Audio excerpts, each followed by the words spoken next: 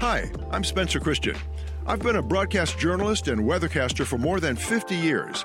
And over those years, I've met many remarkable people with remarkable insight. Now, I'll be talking with them about the issues of the day and about their personal journeys. I'll even share a few of my own. So come join me after the weather, and we'll learn together. I'm Spencer Christian. Welcome to After the Weather. Today we're talking about memory loss or dementia and the profound effect it has not only on the person with dementia, but also on the primary caregiver. And I can't think of two better people to join me in this conversation than today's guests. Dr. Katherine Possin, professor in residence, Department of Neurology at the UCSF Memory and Aging Center, and Ed Kaplan, whose wife Judy is in memory care at Frank Residences for Senior Living in San Francisco, which is where Ed and Judy reside. Welcome. Good to see the two of you. And here. Ed, your story is so profoundly touching, but I'm going to turn to Kate first. I know that you've said that there are advances or new approaches in memory care that are now beginning to finally recognize the needs of the primary caregiver as well as those of the patient. Can you frame that for us and tell us what's going on? Yes. I mean, historically, our medical system has been very patient-centric, but in dementia, it is important for healthcare providers to think about the needs not only of the individual with dementia, but also the caregiver. Yeah. If the caregiver is supported, if their needs are met, they're going to be able to better care for that person with dementia. And that's the person who's the caregiver shoulders most of the burdens with this illness. So our health systems need to pay attention to their needs as well. And Ed, I really want to hear your story. I'm familiar with it vaguely, but I want to hear it from your heart, from your mouth, because that wasn't always the case with you when Judy was first diagnosed with dementia. You didn't always have this support that Kate's talking about. Right. Well, Judy and I moved here from the East Coast about 6.5 years ago. And a year after we got here, we noticed changes. When I say we, my sons and I, and they actually noticed it before I did. What kinds of changes? Well, they found that things were going missing in their apartment, in their homes. Children's books, some toiletries, strange things. They pointed it out to me, and then when we came back to San Francisco, because they were living in San Diego, for example, I noticed that when we'd go shopping and we'd come home from Safeway, there'd be items, chocolates, that showed up that I didn't purchase. Well, she, of course, denied it. And when I asked her, did she take the stuff? Well, I decided to have her evaluated at UCSF that has all of the medical facilities that we needed. So we threw our health needs into UCSF, and she was diagnosed at that point. Judy's mother had Alzheimer's. So we had some experience being semi-caregivers because we got outside help to help her in her home. But I didn't really have any experience at all because Judy took care of her mother, not I. Yeah. And Judy went from being the person I had known for, well, if you include the fact that we dated for 7 years, for almost 60 years, she became a different person. Did this happen quickly, rapidly? Yeah, I would say within a year or two. Yeah. And her needs became very great in terms of personal cleanliness. She had to be watched because she stopped cooking, she stopped cleaning the house. I had the entire burden of her, they call them activities of daily living. So for a couple of years, we lived in an apartment in Glen Park, here in San Francisco, and I took care of her. But things got very difficult when she developed incontinence. That had to be absolutely overwhelming, though, that you had all this responsibility all of a sudden that none of which you'd ever had before. Well, I never did much shopping. I never did any cooking. Yeah. I did housework, cleaning, for example. But now she became like another child. Yeah. The relationship became one not of a peer, but somebody that had to be dealt with like a child. And it was very difficult. You mentioned that Judy's mom had Alzheimer's. Did you recall anything about her behavior that was an early clue to you when Judy was developing dementia? No, I don't. And I say this to people and they laugh at it, but I'm a retired scientist and I was trained to observe. Mm-hmm. And I didn't notice anything prior to our mother being diagnosed. And I frankly didn't know that I was watching changes in Judy. Kate, I'm going to guess this is not unusual. Well, right? One thing that's a little bit, I don't know if unusual is the right word, but not typical, is the first symptoms that Judy experienced. When we think of Alzheimer's disease, the most typical first symptoms are changes in memory, maybe getting lost, losing things. And what we hear that was really striking about the early symptoms for Judy are a little bit different. Again, not unusual. We do see these as first symptoms, but not typical. And one thing that strikes me is, well, first of all, I understand why you didn't think right away this is Alzheimer's disease, but I am struck that you were able to get her diagnosed quickly. I think a lot of families, it takes a long time to get a diagnosis to figure out what's going on, especially when the first symptoms are something like taking things or some other inappropriate behaviors. And it's really hard on families not knowing what the reason for those behaviors are. And I was wondering if you could share, how was it that you came to get her in to see a specialist early in her condition? Well, I mentioned it to our primary care physician. And she said, well, we can get her evaluated at the Memory and Aging Center. So we did do that. And Judy was seen by a psychologist for about an hour.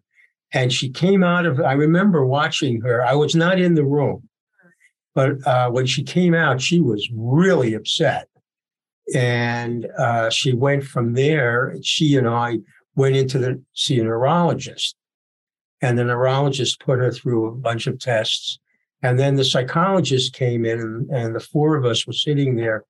And suddenly we heard, well, we think you definitely diagnosed with dementia, possibly Alzheimer's.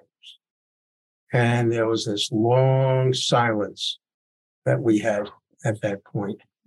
Now, what was the next step after that? I mean, how long did it take you to arrive at the decision that you needed to, that Judy needed to have care in a facility?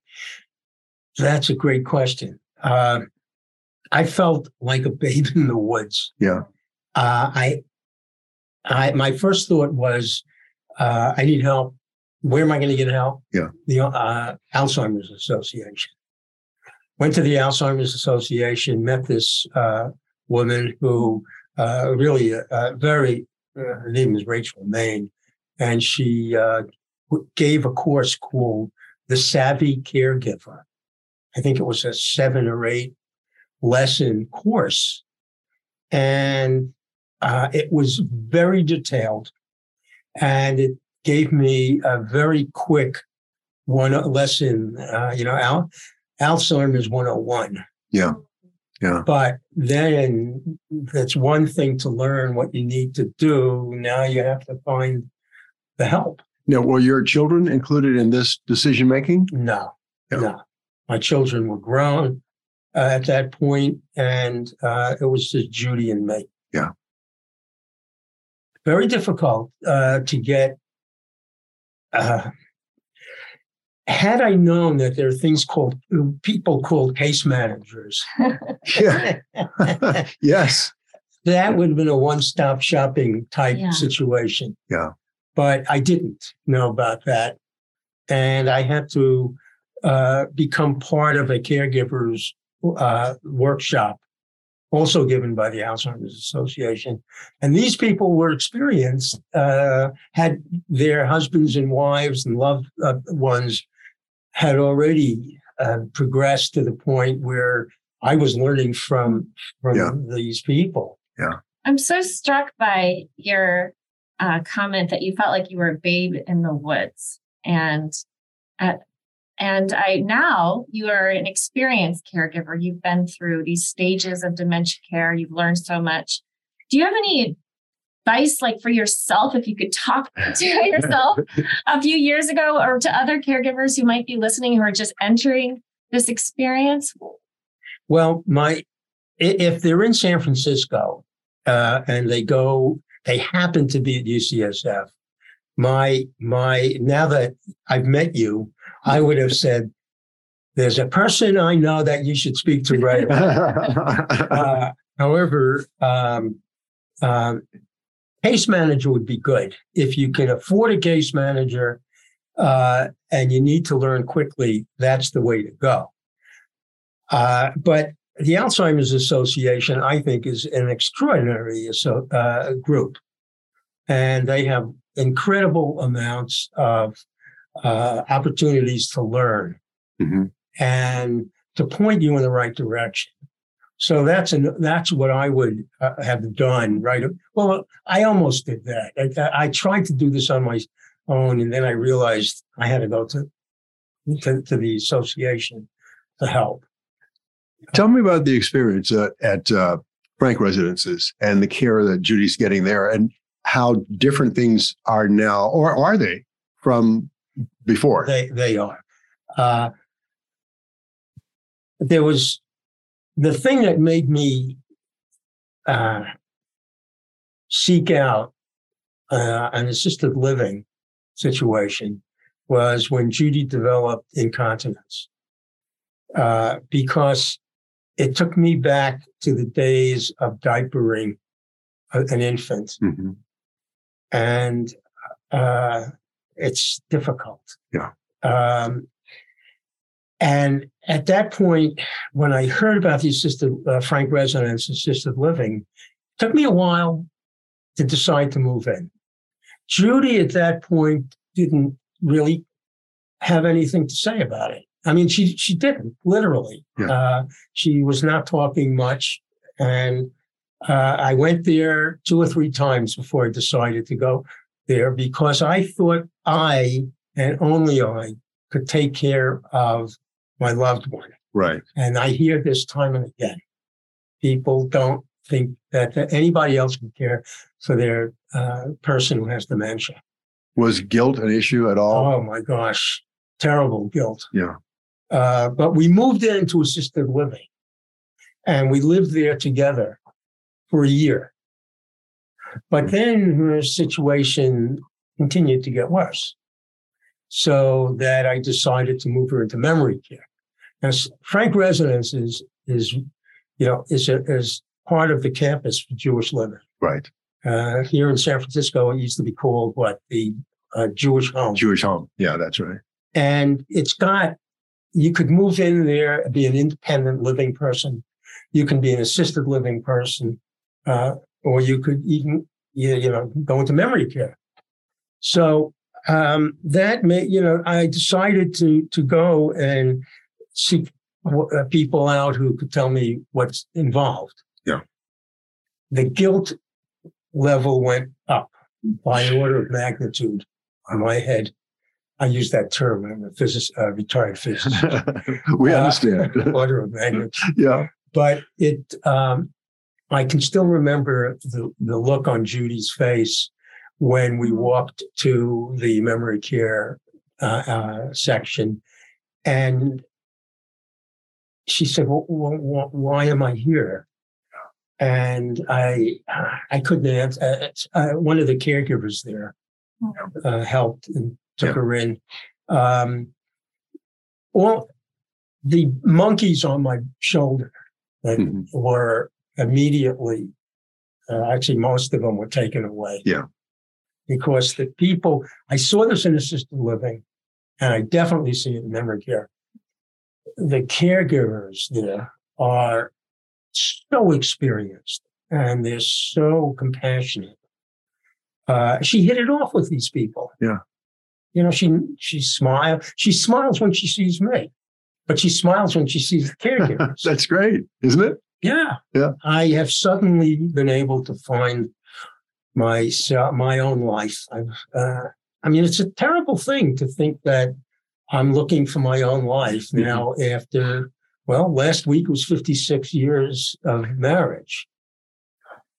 And people were telling me I need my own life. But as Kate said, you can't be a good caregiver if you don't take care of yourself. Right, right. And having your own life, in quotes, is part of that taking care of yourself. Right. Yeah. Absolutely. Kate, how, in your experience, how common is misdiagnosis or late diagnosis of dementia? Yeah, no, that's a really important question because unfortunately, dementia tends to be diagnosed very late, on average in the moderate stages. Yeah. Half of people out there in this country right now who have dementia have not been diagnosed. And these delays are even higher for race and ethnic minorities or underserved, other populations that are underserved by our health systems. So, and diagnosis is the gateway to care, to planning ahead for the appropriate medical treatment, and also with disease-modifying therapies that are on the horizon for Alzheimer's disease. So we need to, this is one of the biggest problems, I think, in Alzheimer's care is the need to improve timely diagnosis. We heard from Ed's story, he had his wife, Judy, did actually receive a fairly timely diagnosis because his primary care provider was clued into the fact that behavioral changes can be the first signs of Alzheimer's disease. I don't know that most primary care providers would have picked up on that, but also because of your, family noticing things and saying, hey, you should get this checked out. So, Judy had a good support system around her that helped her get in to see a specialist and get diagnosed. So I'd say that's one of the biggest problems our health system needs to address. But perhaps even bigger than that is how we're caring for patients and families following diagnosis. Yeah. You mentioned something there I want to get back to briefly. That is, was it disease-modifying therapies? Is that? Oh, I'm sorry. Yeah. No, it's okay. That sounds like something hopeful to me. It makes me, There's a lot of hope in Alzheimer's right now. There's been incredible breakthroughs in the last few years with regard to both the way we can diagnose and treat. So for diagnosis, we can figure out if you have Alzheimer's proteins in your brain, both by PET imaging, which is, we've been able to do that for about a decade. But now, even with blood tests, we can see if there's Alzheimer's protein. So really exciting new opportunities for early diagnosis. And in terms of therapies, really exciting breakthroughs are that, there are a couple drugs now that have shown that if you lower the amyloid in the brain, that you can actually slow the progression of the disease. It's not a cure by any stretch. Yes. Can I just jump in for a sec? The one thing from a caregiver's point of view, has to be told right from the start that it's progressive, as you said. Yeah. That you can maybe slow it down. I mean, our neurologist said, I will prescribe, it was Aricept, I think. But sometimes it works, sometimes it doesn't. And even when it works, it just slows things down. It's a journey. And if you're a caregiver, you have to come to grips with the journey. Right. And how it's going to get worse and how it's going to end. Yeah. Absolutely. And I think even expert neurologists sometimes do not disclose that as fully as they need to. Caregivers need to understand that this is a progressive disease and they need to be guided on how to plan ahead and what to expect. And that's one of the big gaps in the way healthcare for dementia operates right now, is that you're left as a babe in the woods trying to find your way around without any help from our healthcare system, or without enough help, I should say. Well, now we're talking 5 years since Judy got the diagnosis, maybe 5, close to 6. At that time, the neurologist did her job. She made a diagnosis. And that's it. Yeah. Right. And then we were sent out into the world with a diagnosis. Now what? Right. Right. Yeah. Now, Kate's talking about a whole new approach. It's not, I don't know how new it is. But for me, I mean, it's more holistic. And it makes much more sense. Well, certainly a helpful approach. Yeah. Yeah.